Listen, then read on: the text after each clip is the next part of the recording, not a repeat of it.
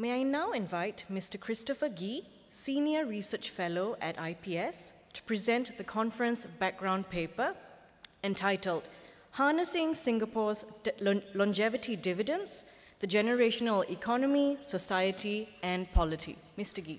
Good morning, and thank you for joining us at IPS's flagship Singapore Perspectives Conference 2018. My job here is to summarize the background paper we published ahead of the conference. I think you have copies in front of you, to set the scene and to provide a base for many of the discussions that we will have throughout the day. Before I begin, though, I'd like you to think about this tension that I feel, and I think this is shared by many of us in this room today. This is the tension between the principle of self-reliance and individual responsibility on the one hand, and with the notion of the collective, a social state where people depend on one another. These two concepts, seemingly contradictory, run through all the scenarios and policies that we will discuss today.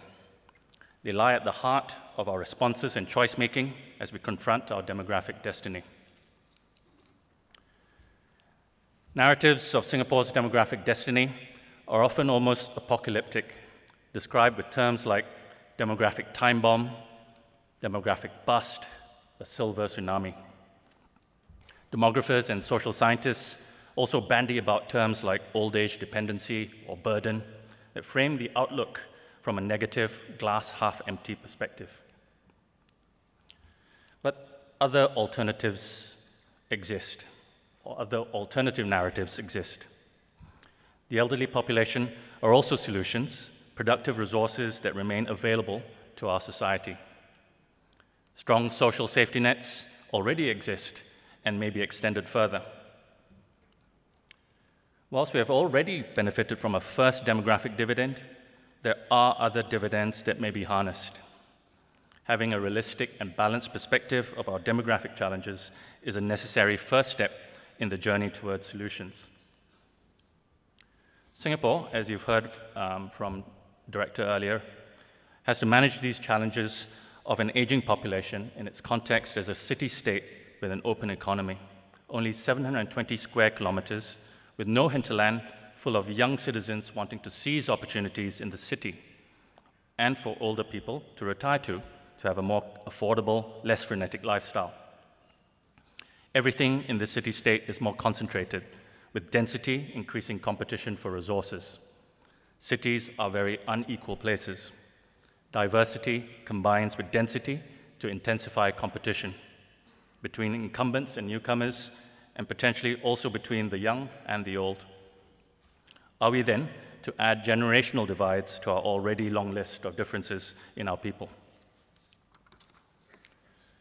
Singapore's first demographic dividend was captured in the late 60s onwards. The share of the working age population rose quickly, and by 2000, had contributed almost 3 percentage points per annum to GDP per capita growth over 3 decades, more than 1/3 of per capita growth over that period. However, the declining fertility that gave rise to the first dividend also causes its reversal. The effects of the first dividend began to reverse in the mid-2000s and now acts as a drag on GDP per capita growth of minus 1.5 percentage points per annum. This is the effective cost of our aging population, assuming things like labor force participation rates and wages remain the same. This, then, is the demographic bust scenario. But societies can adapt. Rational individuals anticipating longer lives have greater incentives to invest in human and economic capital to increase productive potential. There are other payoffs from longer lives: health span, education, and time to develop and accumulate savings. Improved health span, which is the number of years lived in a healthy state, could add to the number of productive life years of older Singaporeans. For example, the number of Singaporeans aged 65 and above will be close to 1 million by 2030. But if the health trends in the last 10 years can be sustained, there will be an extra 450,000 healthy person years in that cohort. This represents a pool of productive human capital equivalent to 20% of our resident workforce today. And don't forget, many of these older Singaporeans will be much more highly educated than the generation immediately before. We can also deploy our accumulated household savings, totaling $2 trillion worth, into productive investments to generate income to help us pay for our consumption in old age. These amounts complement public sector savings or our national reserves, which can and are invested to generate income to pay for our fiscal spending needs. This is the net investment returns contribution to the government's annual budget. Investments in technology and innovation can also boost these longevity dividends, but can yield unequal outcomes. The immediate impact of new disruptive technologies is likely to affect older workers most. So, how can our society best adapt to population aging? Immigration can offset some of the quantity effects of population aging, and with appropriate calibration, help to fill resource gaps in our domestic workforce. Analysis we've conducted shows that in-migration has deferred the point at which population aging takes effect on economic growth. However, immigrants also get old. An ever larger intake of immigrants will be required to maintain economic growth. Immigration, therefore, cannot be the only answer. The longevity dividends we highlighted earlier, combined with technology, can boost individuals' capacity to provide for themselves in old age, but these can be regressive without appropriate socio-economic policy interventions. In Singapore, the family is recognized as the main source of societal support, but in the future, more and more elderly Singaporeans will have little or no family support. Other transfer mechanisms to help us finance old age consumption include tax-financed public transfers, where taxes on mainly working-age persons are levied to help pay for subsidies and rebates on goods and services for the elderly. Higher taxes will have an effect on economic competitiveness, which is important in a city-state like ours with an open economy. Social risk pooling is another transfer mechanism. These are schemes like CPF Life or MediShield Life that help individuals hedge their longevity risks. These social risk pooling schemes could be extended into other domains, such as long-term care or employment, or even to hedge the risk of outliving our leasehold housing assets. All these mechanisms that help offset the effects of population aging are dependent on the level of intergenerational solidarity in our society. Our choices about preferred transfer mechanisms, family, social risk pooling, or taxation, and the effectiveness of savings-driven investments will depend on how much we care for a shared future together, both within our current generation as well as future generations. To this end, IPS conducted a survey on attitudes towards intergenerational solidarity, amongst other matters.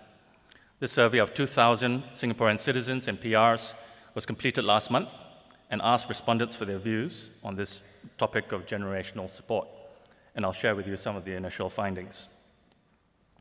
We posed a question on whether each generation should take care of itself rather than be supported by other generations, testing notions of self-reliance versus intergenerational support. Respondents were split.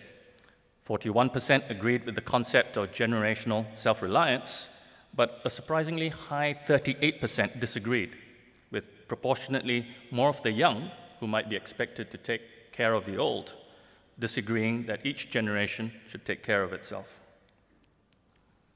In contrast to our many helping hands approach for social support, respondents ranked government as next in line after family to take care of the elderly, as opposed to the community.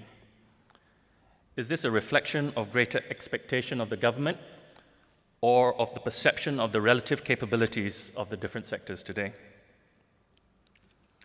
The risk of outliving one's retirement savings may be also forcing those in their 50s and early 60s to reserve assets for their own old age financial security instead of leaving them as an inheritance. Higher spending on the elderly has been predicted with the aging population. We asked respondents in our survey how this might be paid for, higher taxes or tapping on national reserves. Whilst we also had a mixed response to these questions, slightly more disagreed to paying higher taxes, with those in the 45 to 64-year-old age group more likely to disagree to higher taxes. This is unsurprising, as they are the ones who pay the most tax, but who also may have the responsibility of caring for both the young and the old. Although more on balance agreed to using more of the returns from investing national reserves to fund social spending on the elderly today, there were a high proportion of neutral responses to this rather difficult question.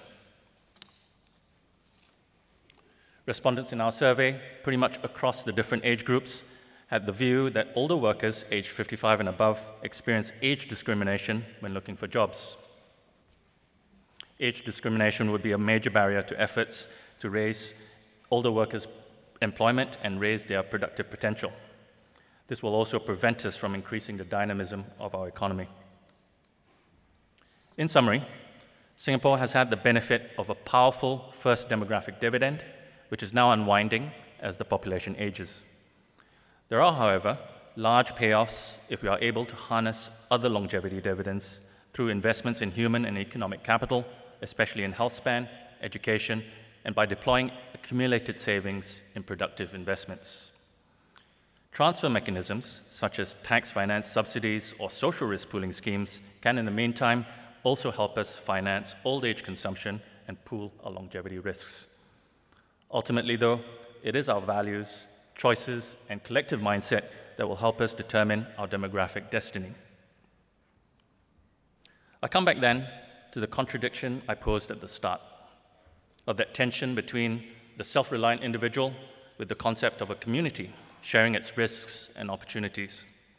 You've heard that these ideas underpin the necessary societal adaptations to aging, but I wonder if this framing is actually a false dichotomy. There need not be any conflict between these two concepts, and the society that manages to marry the two will manage the challenges of aging the best.